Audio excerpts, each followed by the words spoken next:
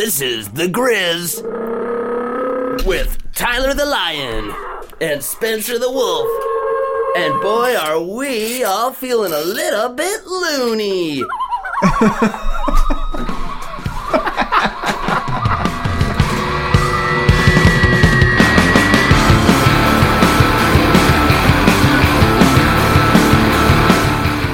Welcome to Demoitis, a podcast hosted by Vancouver band Said the Whale. We're talking about our album As Long As Your Eyes Are Wide. We're here in studio. Myself, I'm with Ben. And my dog Trout. And yeah, no Jacelyn, so Trout's going to be filling in. And we have a very special guest with us today. We are joined by former Said the Whale drummer, Spencer Schoening. What's up? Welcome to our podcast. Thank you. We've got you on this episode today because later in the podcast we're going to be exploding the song Emily Rose, which you played on. That's right. So that's relevant, and this came about because the other night I was at the Cobalt to see a band, Little Destroyer, and I ran into you, and we talked about music. It was great, and then we spent the rest of the night swooning over Cole Sprouse, who plays Jughead in Riverdale. What a hunk. Very hunky in real life and on film. He made that show almost worth watching. Season 1, pretty awesome. Season 2, pretty shitty. We've actually talked about Riverdale on this podcast too many times. Do you know Graham Wright has funny. his own podcast called Stay Out of Riverdale? I didn't know that, but that's definitely a Simpsons reference. Yeah, it is, definitely. They spend about an hour talking about each episode of Riverdale. It's great. Okay, so I think what you bring to this podcast is a unique perspective in that you have been on the receiving end many times of demos from me and demos from Ben, and as Yes. well, you're also a songwriter yourself, and so you have this like crazy trifecta, at least in our sphere here, of thinking about demos and getting married to demos and then demoing yourself. And Yeah. also, having been in a band with you for 10 years, I feel like I've had a chance to see a bit of your demoing process and hear your demos as they come, which is neat also, because I don't get that very often other than Tyler. That's cool. That makes me feel a little more at home here because I'm assuming most of your guests are more commercially accomplished songwriters than I am. Maybe by like... No one's in 9 bands. Yeah, that's true. Fish posh. What is it like to receive demos from Tyler, and that's me, and demos from Ben? That's me. What's the difference? How does it feel to receive songs that are fully fleshed out, so, which is what I do a lot, versus totally stripped down, which is what Ben does a lot. I learn a lot about the range of different people's songwriting processes. As you just alluded to, you Tyler will produce a lot more fully fleshed out songs that are very fully realized. Ben will have more not sketchy, but sketch-esque elements that will get developed into songs. The analogy that I always was rolling with for many years while we were working together was this like Lennon-McCartney sort of relationship where like Tyler was, which is like ridiculous, by the way. Okay, I know that it's unfair to like, or that it's like treading in like in dangerous waters. I like to, it personally. I like that. I love it. It's blasphemous territory to compare anybody to the Beatles. But if you're going to understand anything about the way that I approach writing songs, everything is through the filter of the Beatles. You're my George and Ringo. You're my George and Ringo all in one. So yeah, that's great. That analogy fits for so many reasons. Okay, so I cut you off though. Complete your analogy. Right. Well, Tyler, I see you as the Paul McCartney type, where like you will be more than happy to just like take a song and see it through front to back, with whatever help is appropriate, but also with the full ability to start and finish an idea completely. Whereas I see Ben as more of a John Lennon type, have a song, chords, this idea, and a really particular idea that's actually very like dear to you. Not to say that, Tyler, you don't think the ideas that you write are more dear to you, but I see you as more of a playful songwriter. No, this is a safe space. You can say that nothing you can say will offend me. So I asked you the question, wanting a real plus answer. we're just going to edit this out later anyway. You can make me sound like a dick. Yeah, just get it later. It's going to sound like Ben and Tyler are better than John Lennon and Paul McCartney. So, as a band member, when you were, was it musically satisfying to you to take a full-fledged song and like just play that exact drum beat and be stoked that it could be seen through to the end? Or was it always more satisfying to have a demo that you had to go like actually work on? Or like come up with a drum beat? Because there are a lot of... I'm saying that to give listeners a perspective. There are some songs where I just straight up wrote the drum beat. Yeah. There's a lot of songs where it's like I heard the drum beat on this demo and I was like, I couldn't possibly like think of anything to change about that because I think it's fantastic already. And in fact, a song on our re-release, Out of My Skin, you did that with a Ben beat, and that was one of the first times that Ben wrote a drum beat. That was the only time I've ever written drums, and it was all MIDI and didn't make any sense. But Spencer, you spent hours and hours and hours turning that into tablature and learning what I had written, and then you played it perfectly, and it blew my mind. Yeah, that was one of the most arduous compositional things, or recording processes. Man. But from my perspective, it actually was just like the greatest honor, because in my mind, that drum beat had so much to do with the song, but I thought it would never, ever play out that way because it was impossible, didn't make sense or anything, and you put in that work, which I felt just greatly, I was just so happy that happened, and then that song turned out to be one of my favorites that we've ever recorded, so it is kind of like a form of demoitis to receive this demo and then just kind of be like, you know what, actually, I don't think I can beat that. That's great. Let's just play totally. it. In answer to your question earlier, though, like I probably at the time would have been a little more democratic and said that both make me just as happy. But the songs that I have the strongest emotional connection to now are the ones that I do feel very like connected to the process of making. Of course. Which ended up being more Ben songs. Yeah, totally. Even though like other ones I'll reference would be like. One of the new outtakes, the Fucks to Give. Oh, yeah. Which is one that I feel so strongly about because I actually had something to do with the arrangement of the song. Like, not even as much as the beat, because that's another one where I lifted the beat straight out of the demo, but I had a lot to do with actually figuring out how that song was going to go.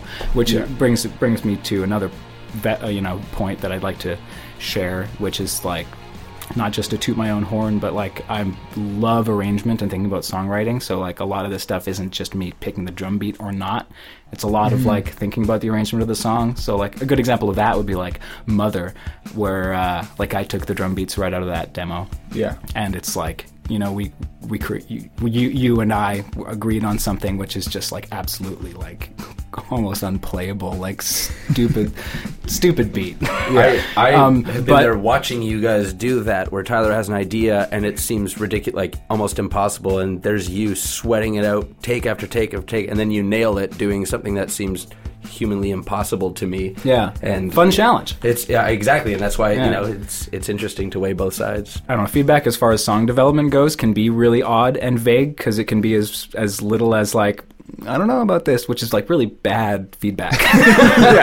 But sometimes it is, I don't know, sometimes like just even not just within this band, but like sharing songs with people is like a really crucial part of the process, because until anyone else has heard it, it's kind of not even real. Totally. And just to hear somebody else's feedback is just like, proves or cast into doubt like all of these suspicions or assumptions that you had about the songs. You're so right, man. Sharing music with an audience is obviously a huge way of filtering yourself, and because it's easy to like get a little personal feedback loop happening of awesomeness.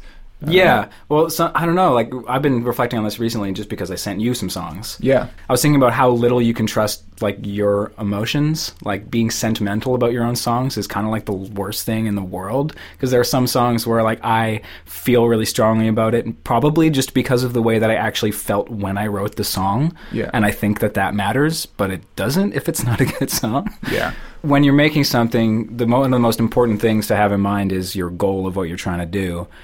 Like, Right. which is like, I like to draw a line between writing a song and like composing music, because songwriting is a craft within the realm of composition. I have been considering how important the idea of the, quote, heart of the song is, which is, Jack Kerouac calls it the jewel center. There's this book called You're a Genius All the Time, and he talks about his like writing process, and it's all about finding this jewel center, which is like the like most distilled substance of what you're trying to work with. And that's something that I ran with a lot in my creative process. Like if I'm sitting down to write a song, like the first thing that I make sure that I know is like, what's the point? Like, what is the one thing that this revolves around, without which it would be like lost. How does the heart influence the full process of a song for you? It allows it to happen in the first place, because without that, there's nothing to contain the piece that I'm working on. I feel like I need to like step back one step here to think of, to just describe the way that I like view music itself. Like as many steps back as you can possibly take, you're talking about three elements. You're talking about the melodic element or the harmonic element. You're talking about the rhythmic or the temporal element, and then you're dealing with like timbre or like perfume is what I like to call it, which I stole from Brian Eno. Cool.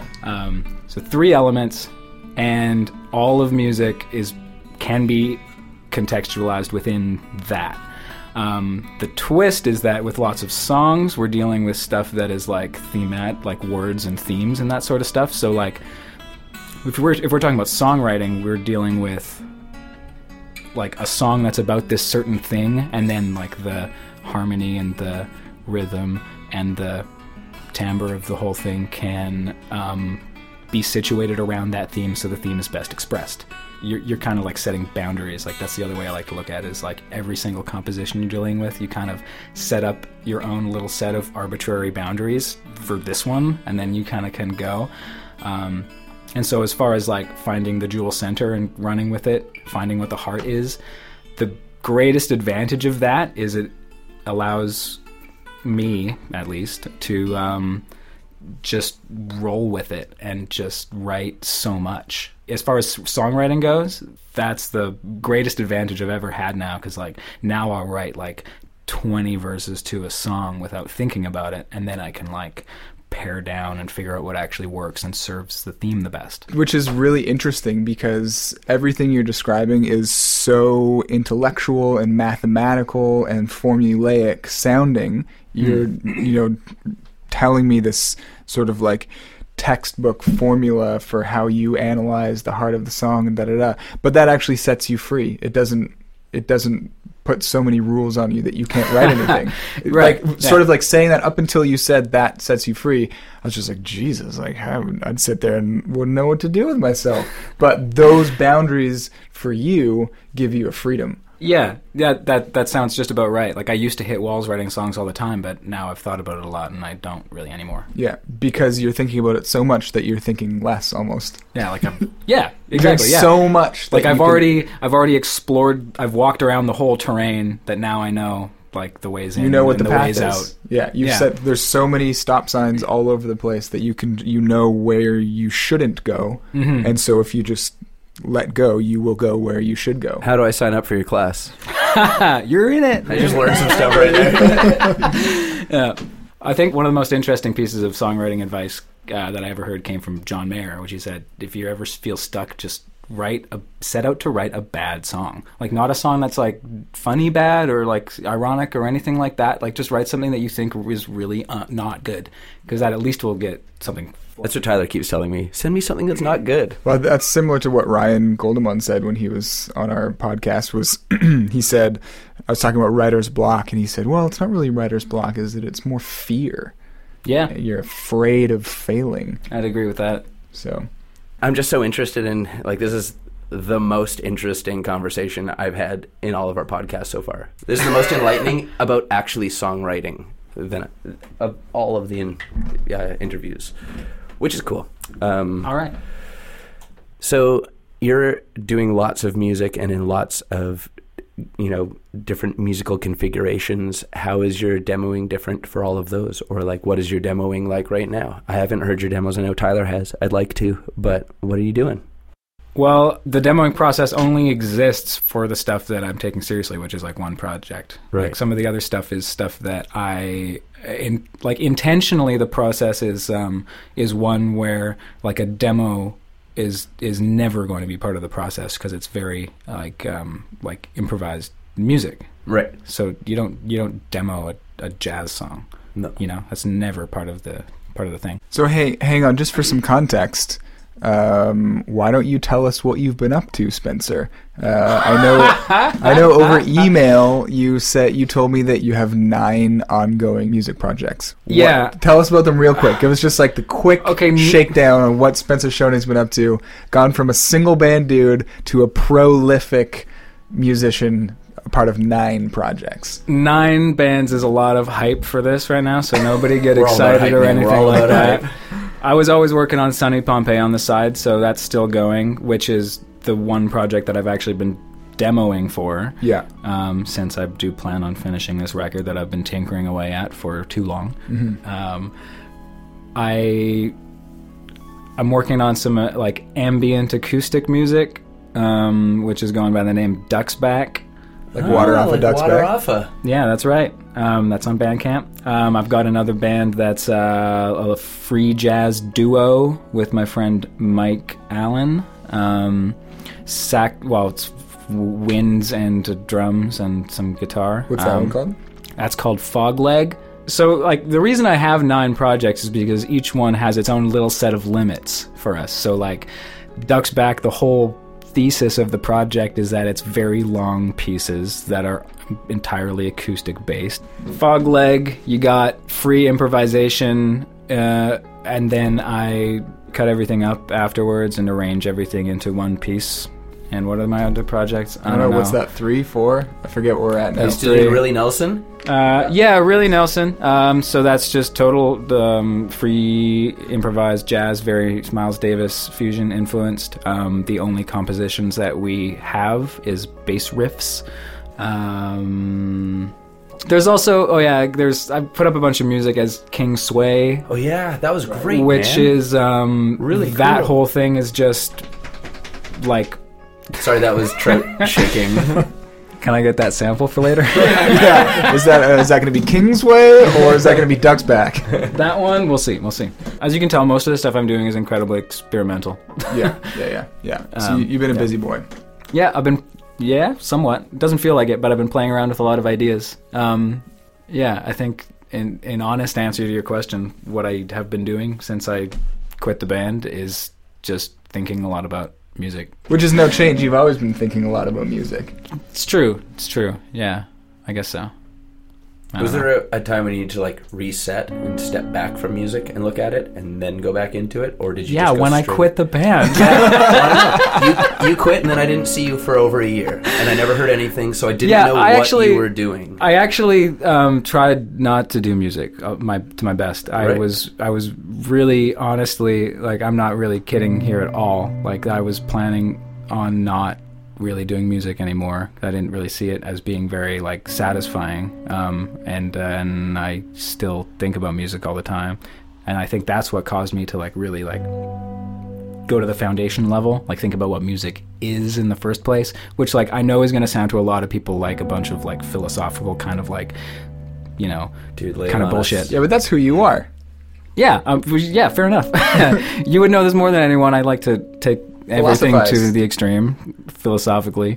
I'm so glad that you found peace with music and went full into it and are doing so much, because in my life in music and learning about it, Spencer, you've been a huge inspiration, and if you gave up on music, it would be hard for me to look at music and, and see a reason to keep going. So I'm glad that you found your I never did find an answer to the question of There's like, no answer. Why play music though, because there isn't a why. Also, there's music Really. in people, and it comes out. I never studied music. I didn't intend to be a musician. I wrote songs because I wanted to sing songs around a fire, and that was it. So it was inside of me, and when I try to do it, I feel like I'm trying to, mine for something that isn't there. But when I let it rest and I feel inspired, it comes out anyways. So You know, it's like searching for something and you don't see it, but when you stop searching, I think don't they say that about love?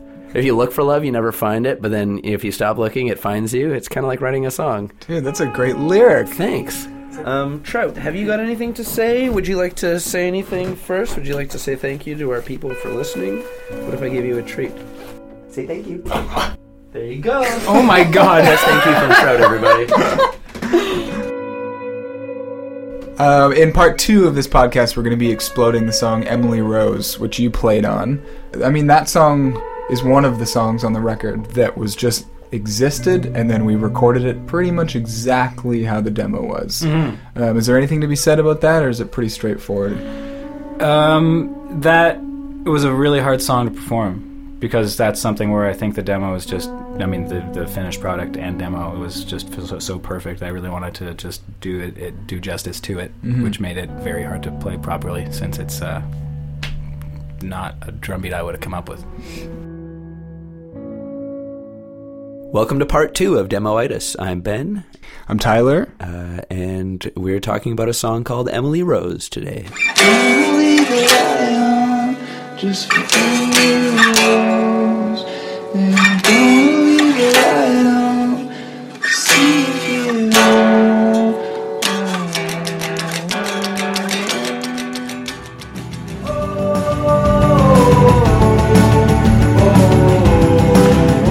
This is a sad song. This song is about a friend of ours named Emily Shane, who was tragically killed in a car accident in March of 2016. She had dated our previous drummer, Spencer, and she'd come on the road for a couple weeks. If you've seen a Said the Whale show, you've heard this story before. But she was a magnetic person, and somebody that even if you didn't know her that well, you felt like you knew her very well, pretty much right after meeting her, because she just had one of those incredible personalities. She could light up a room.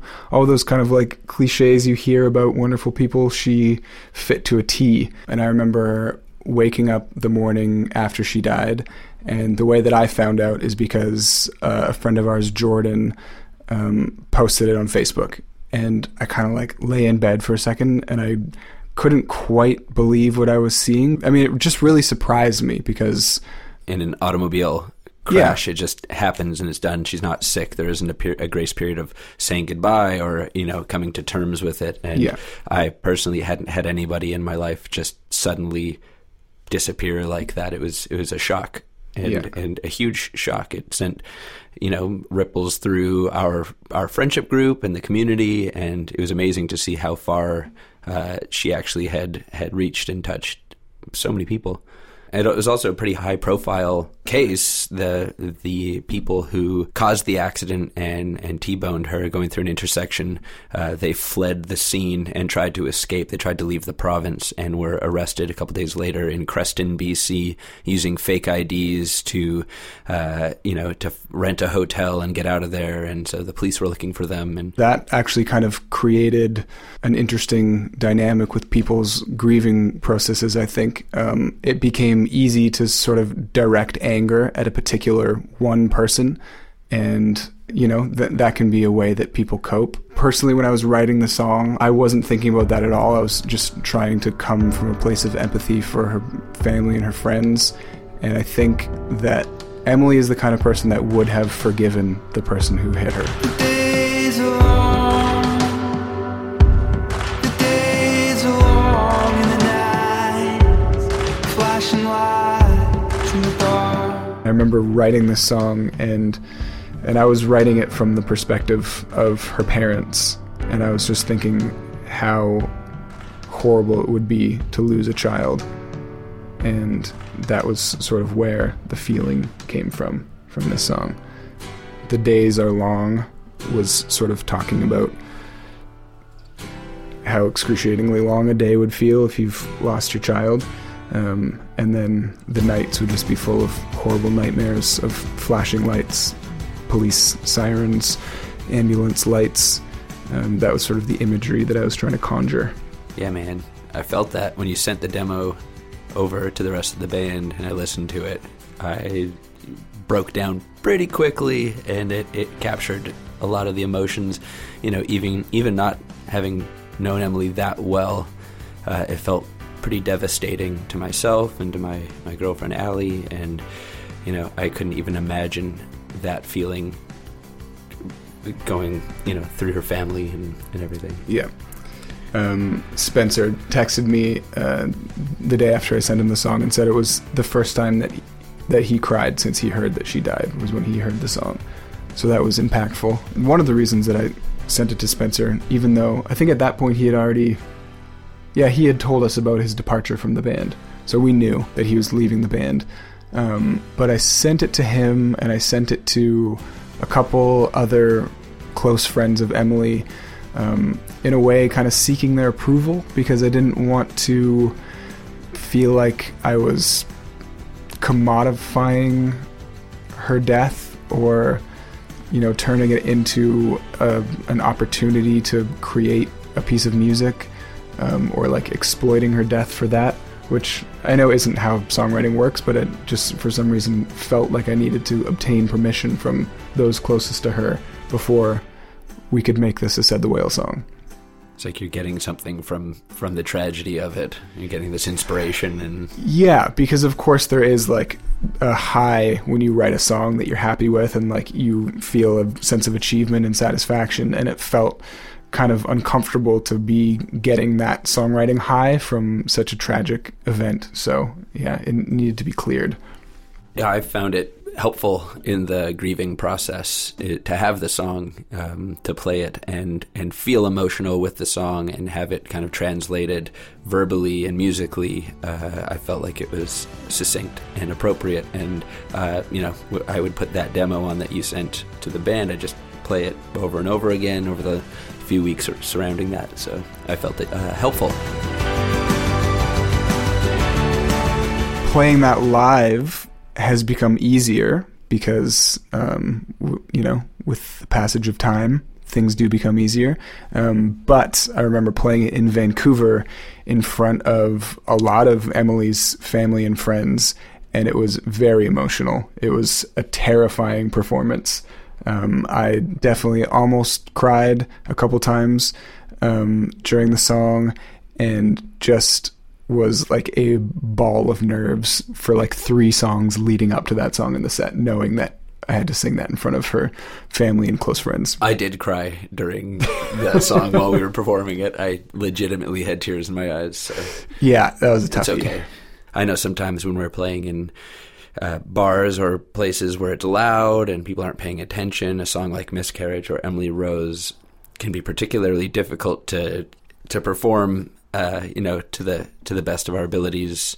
If it's hard to get to that emotional point over a loud audience, you know, how does it feel when you're singing a song that you want to be emotional and powerful and meaningful, and you feel like you're just kind of shouting at people? An uninterested audience, for example, at a bar where everybody's drinking and not everybody's paying attention to the music, it's easier if you have songs that mean something to you, because then it kind of just doesn't matter if people are checked out. You can still put on a great performance because you can truly be feeling what you're singing, instead of just feeling like you're some sort of puppet in a bar band. And I mean, a great example is that show in Reno we played kind of recently. It was just awful, and there were like 30 people in the room, 27 of which were just like bar hoppers on like a zombie pub crawl and not paying attention at all. And then your girlfriend Allie and her mom were there, thankfully. And then actually maybe there were like 3 other people as well that were also paying attention. But that if we were a band that played songs that didn't mean anything to us, we would have just like phoned that in, and we would have put on a terrible show, and we wouldn't have bothered performing. But because we play songs that mean something to us, it was actually kind of easy to just play a good show and perform the songs and put emotion into it, because there's always emotion in those songs, even if there's not emotion in the room. Yeah. So thank God for that. Occasionally it's fun to watch people try and dance to them too. Oh yeah, absolutely. Just go ahead and twerk to this song about a friend who passed away. That's fine with me, man.